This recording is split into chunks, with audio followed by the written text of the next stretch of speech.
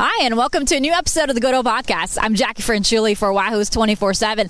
And if you're watching us on YouTube, you can obviously tell I am on grounds just in front of the McHugh Center and the indoor practice facility. With a shortened week, not only the players had practice on Sunday, but everything is kind of shortened for reporters too. So since we were here this morning to talk to Des Kitchings and John Radzinski, this was a time for me to shoot my podcast as well. So if you're watching on YouTube, you're going to see that I am on grounds. And if you hear some noises, construction noises, it's because they're currently building the new football operations building, and you're going to see and hear some of that construction work in the audio as well. So I want to first off by saying I'm sorry. Our Monday show was not being able to publish. We recorded a show game of the game recap against James Madison, and unfortunately, for some reason, the video just kept processing in our system and never went live. So the plan for this show is on the first half, I'm going to talk quickly about the game against James Madison, and then the second half of the show, we'll dive into the main storylines heading into Maryland, including injuries and who's expected to come back and who's not, but also invite Jeff Ehrman, 24/7 Maryland reporter who covers Maryland for 24/7. He'll break down some of the key storylines for Maryland and kind of give us a closer look at the Terps as we count down to that game. So before we kind of dive into the JMU game, I want to start off by saying that game was a very emotional game for everyone involved. So there was a beautiful ceremony to honor Lavelle Davis Jr., Devin Chandler, and Deshaun Perry. It was quite emotional. You had players in obvious tears on the sideline moments before kickoff. So a slow start makes sense now. Once you look at all the emotions that this team went through, you can honestly say they probably buried their three friends one more time by going through that again for their honor. But it was a very special ceremony for them, honoring each of those players. And obviously their memories will always be around everybody in the Virginia and Charlottesville community. And in the same vein, there's a lot that have come out of that weekend. If you're a Wahoo's 24/7 subscriber, you know that there's some quotes out there from Tony Elliott's press conference that maybe were taken out of context, including the one where he said during the weather delay that he was trying to get the players to not play on their phones. That's not quite the quote. He was asked about the challenges of a weather delay and what you do, and he casually just mentioned in a kind of throwaway comment that you might have to tell the guys, hey, just don't go on your phones. We're going to do position groups. And something even the players said, both Tavon Kyle and Cohen King both quickly said when it was asked. And Tavon Kyle, right after the game, because he was asked about the weather delay, they talked to their position coaches. They didn't play on their phones. Even Cohen King expanded on that during after Tuesday's practice and said, listen, he just said, don't go on your show. Keep your phones out. Keep them in their bags or what have you, wherever you hear your phone. No one was playing with their phones during that weather delay. Everyone was talking about the position groups. Everyone was making sure they were fueled and ready to go whenever that break was done so they can get back on the field. They were focused on now, it didn't happen the way they wanted to, sure, but they weren't playing on their phones during that time. So I want to stress that quote was taken out of context, and it is not accurate whatsoever.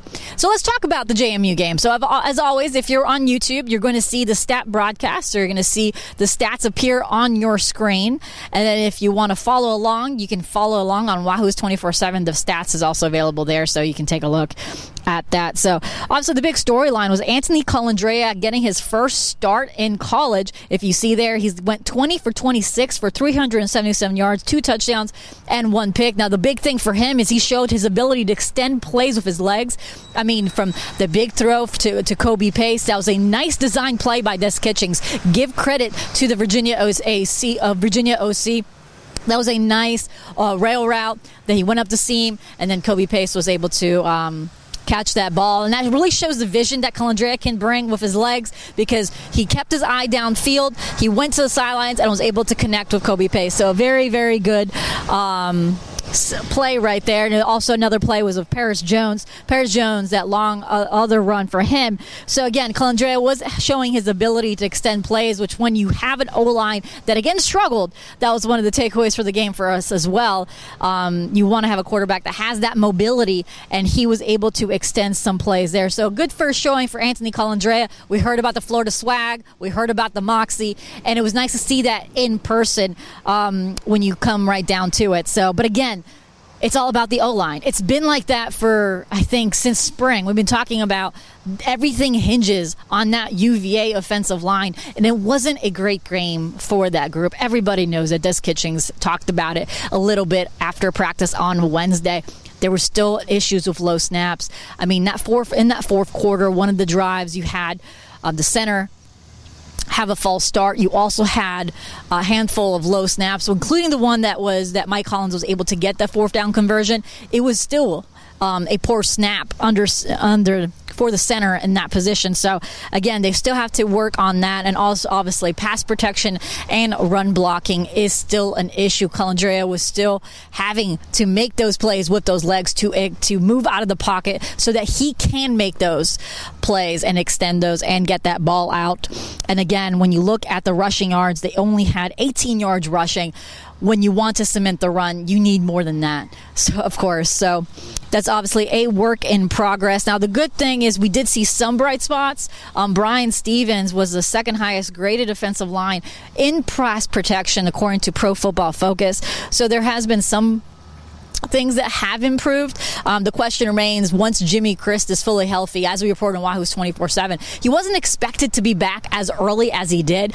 I thought he would be back for the Maryland game, more than likely the NC State game, but he was available in an emergency situation. Virginia felt that they needed him in there, so they brought him in. So, of course, he didn't play at 100%, so I feel like his performance should have an asterisk by it. He played right tackle. If Ugonna Nana, they kind of switched over that position. So I'm curious to see what the thought process is moving forward. On the O-line, will Ugonna Nana move to guard, which is where his natural position is, and then Jimmy Christ will be at right tackle, or those two kind of alternate in that position? Will there be another person coming in at center? So obviously a lot of questions for that O-line as the season moves on, because JMU was able to get 4 sacks for 31 yards and 10 tackles for a loss for 31 yards. That's not a stat you want against JMU, especially when you have Big Ten competition coming up against Maryland and some tough opponents moving forward. North Carolina and Miami both have some good D-lines that they'll face in this against this offensive line. So, again, that will need to improve moving forward. Now, we mentioned the run game. They were only able to amass 18 yards on offense, but there were some good things from the running game. One, because they were consistent when the running game, they did open up the passing play. So sometimes they know the running game might not be as effective in the middle of the field, but again, that opened up some passing plays, which is why they were able to get those explosive plays, because JMU kind of packed the box. So because Virginia was still trying to attempt the running game, so you did allow those big plays opportunities. So that is why you continue to try to run the ball, especially against a JMU defense who's going to pack the box like that. As far as the defense, against Maryland coming up, they need to get better by stopping the run, and they did not stop the run against JMU, who had over 160 yards on the ground. They also need to get to the quarterback more. They only had 1 sack and 6 tackle for a loss for 12 yards. So, of course, the D-line needs to put more pressure. One thing that we can say is, I think, because the news of Sue Agunlowe's injury, ending his season effectively, came at the same time that we were speaking about Tony Muskett's injury, they got lost in the news cycle. His injury is affecting Virginia's defensive line depth. Right now, at that 1D tackle position, you're looking at younger guys or guys that can be more versatile. This was going to be Sue's big year. I think this was going to be his breakout year. And unfortunately, and even against Tennessee, he was having a good game. Unfortunately, because of his injury, he's going to miss the season, and Virginia is trying to look for more depth at that position. And you might see even freshman Jason Hammond kind of get those reps. And, of course, there's still questions in the secondary.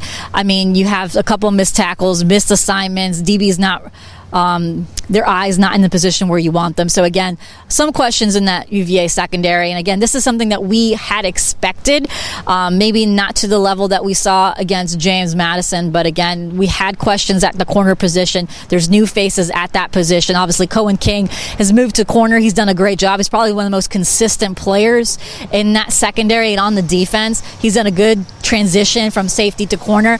Would they want him at safety? Probably right now, with Antonio Clary still out for the last few weeks and still a game time decision for Friday night's game against Maryland. They are missing Antonio Clary in that secondary right now, but again, the secondary will need to improve. As you know, when you look at the game against UNC down the way, the secondary better be in a better space as that game draws near. So as Virginia looks forward to that game against Maryland, they're looking for better O-line play, better secondary playing, and they also need to stop the run while trying to get more of a run game going. So we're going to take a quick break, and then we're going to move forward and talk about the Terps and also what are the big headlines moving forward to that game on Friday night.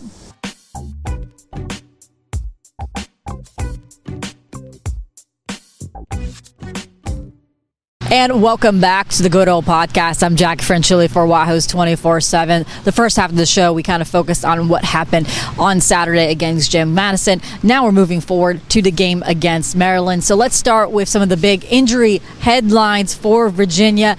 Now, the big question, will Tony Muskett take over under center after getting hurt in that Tennessee game?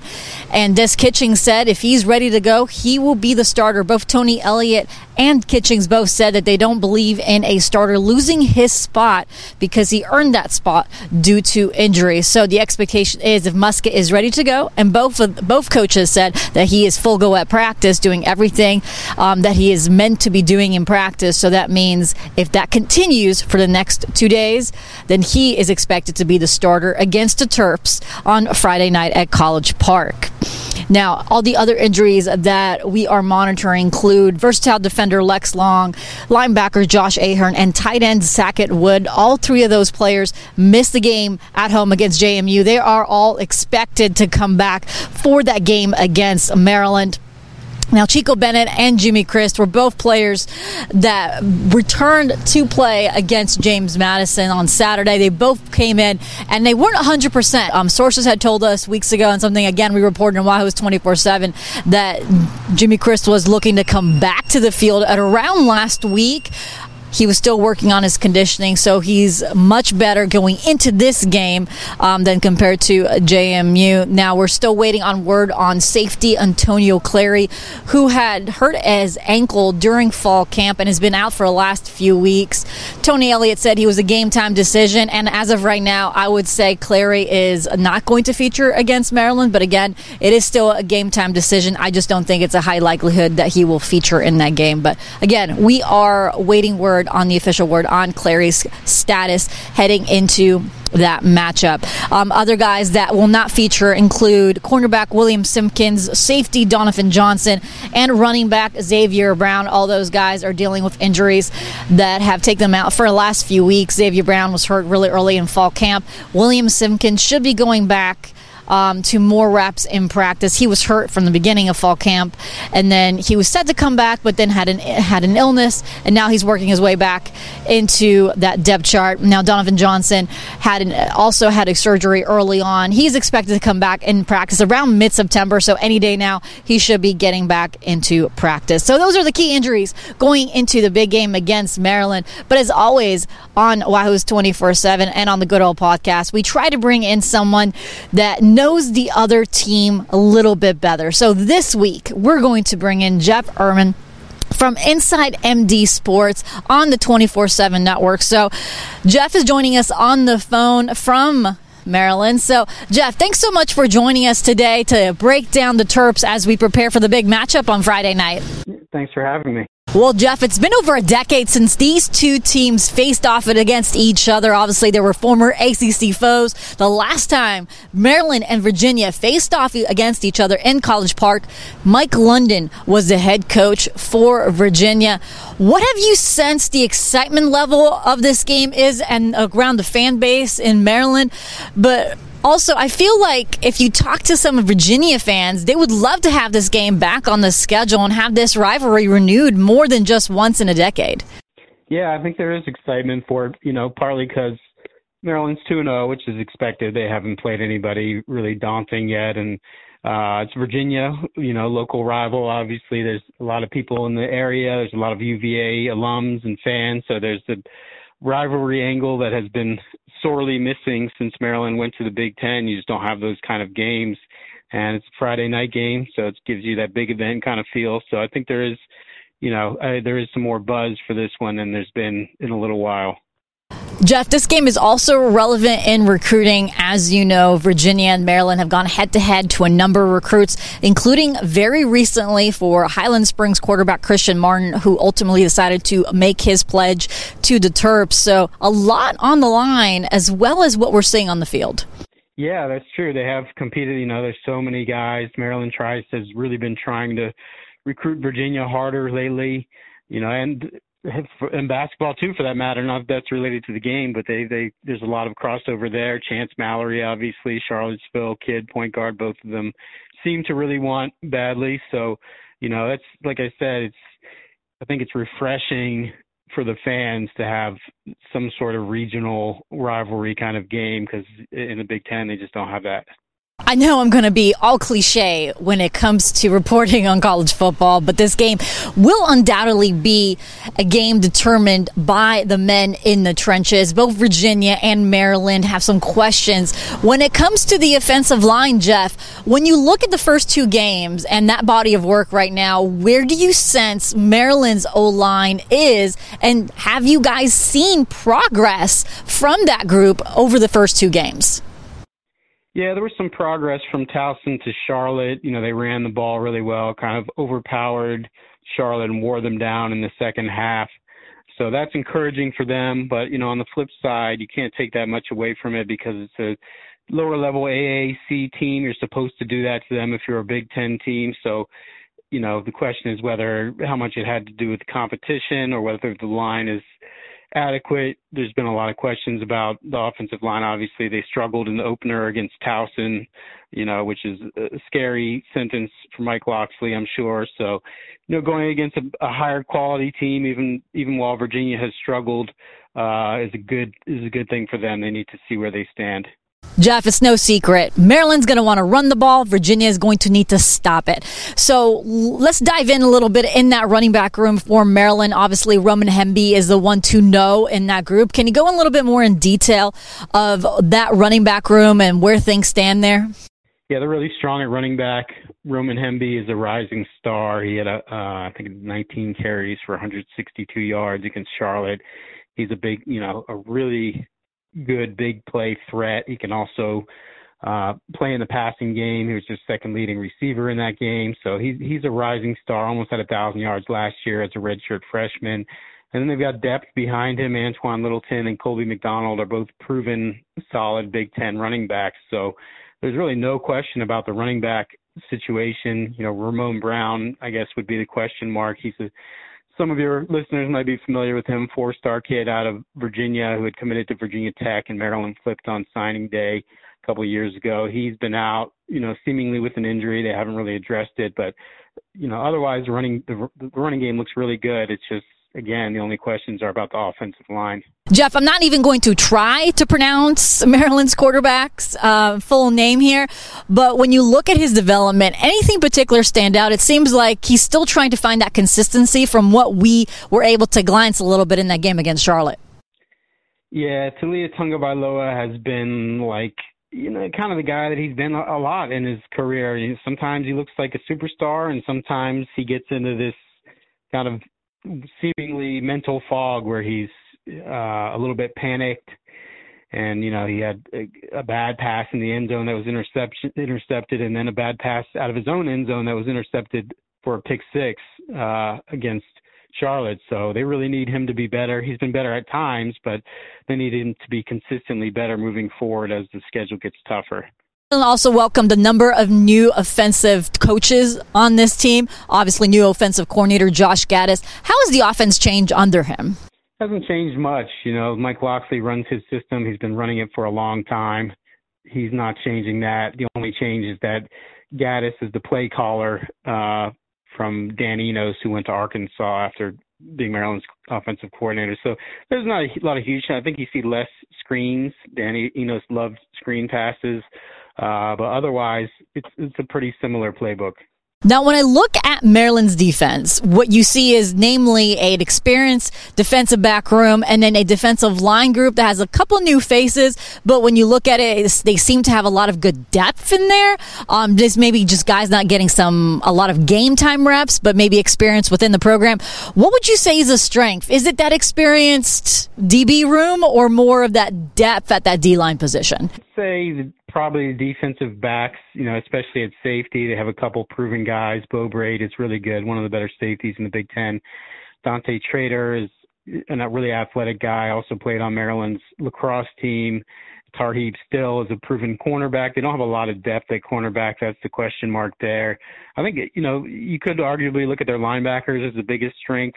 Jayshon Barham might have been their best defensive player last year as a true freshman. They've got some other young, talented linebackers. And defensive line's kind of a question mark. They have some talent there, but they lost a lot last year, so there's really no proven guys. So that's going to be a question mark at times. In the first two games, they got pushed around a little bit. For the most part, they played well, but that along, I would pair that with the offensive line probably as the two biggest question marks. We kind of touched on a little bit about the run game for both teams on offense and on defense. What do you feel like some of the keys of the game are for Maryland? I think establish the run. Obviously Tagovailoa needs to be better and make better decisions, but Virginia's run defense has not been good. This is a chance for Maryland's offensive line to kind of assert itself. Virginia's giving up a lot of points, so the offense really has no excuses for not having a big day. And I think the defense has been good all around. They should be fine. Obviously, it's a bigger test for them, especially up front. As I said, the defensive line's still a question mark, but I think with Virginia still kind of in rebuilding mode, if Maryland can assert itself on the offensive line, get the running game going, and Tagovailoa can be more consistent with his decision making, then they should be in pretty good shape. Jeff, we can't let you leave here without doing your prediction. What are your predictions for the game? I think what I told you was 38-17 on our Q&A. I think that's somewhere in that range. Maybe I'm overstating Maryland's prospects, but I just feel like the two programs are kind of at different stages in their roster building right now, and Maryland's got one of its most talented teams that it's had in quite a while, and Virginia's obviously struggled some of those numbers, though, as you said to me earlier. Virginia's defensive numbers, some of those are inflated by playing Tennessee, a really tough opponent. So, maybe they're misleading, but I think Maryland should win comfortably. Well, Jeff, thank you so much for joining us on the show again for breaking Maryland down. I really appreciate it. Thank you for having me. Well, of course, if you want more information on Maryland, go to InsideMDSports.com. It's 24/7's Maryland site. They have you covered for a lot of the information that you would need from Maryland as UVA prepares to head to College Park on Friday. And we will also be at College Park on Friday night. We'll have you full game coverage from right there. So we'll have plenty of updates, video coverage, and everything you need to know from the game. And as far as my prediction goes, I'm going to have to join Jeff here and say that I'm picking Maryland over Virginia. I think there's a lot more questions when it comes to UVA, especially when it comes to that big battle in the trenches. Like we mentioned on the breakdown, Maryland's D-line, maybe new faces, but they have experience as far as just game experience, and also they have some good depth there. And the questions on the O-line still linger, so they need to improve, and I think they will. I just don't think they'll improve quick enough to face Maryland on the road. And with that Big Ten size, I think Maryland can get the win in their home. So for Jeff Ehrman, I'm Jackie Franchuli for Wahoo's 24/7. I hope you guys have a good rest of your week, and we'll be back here on Monday.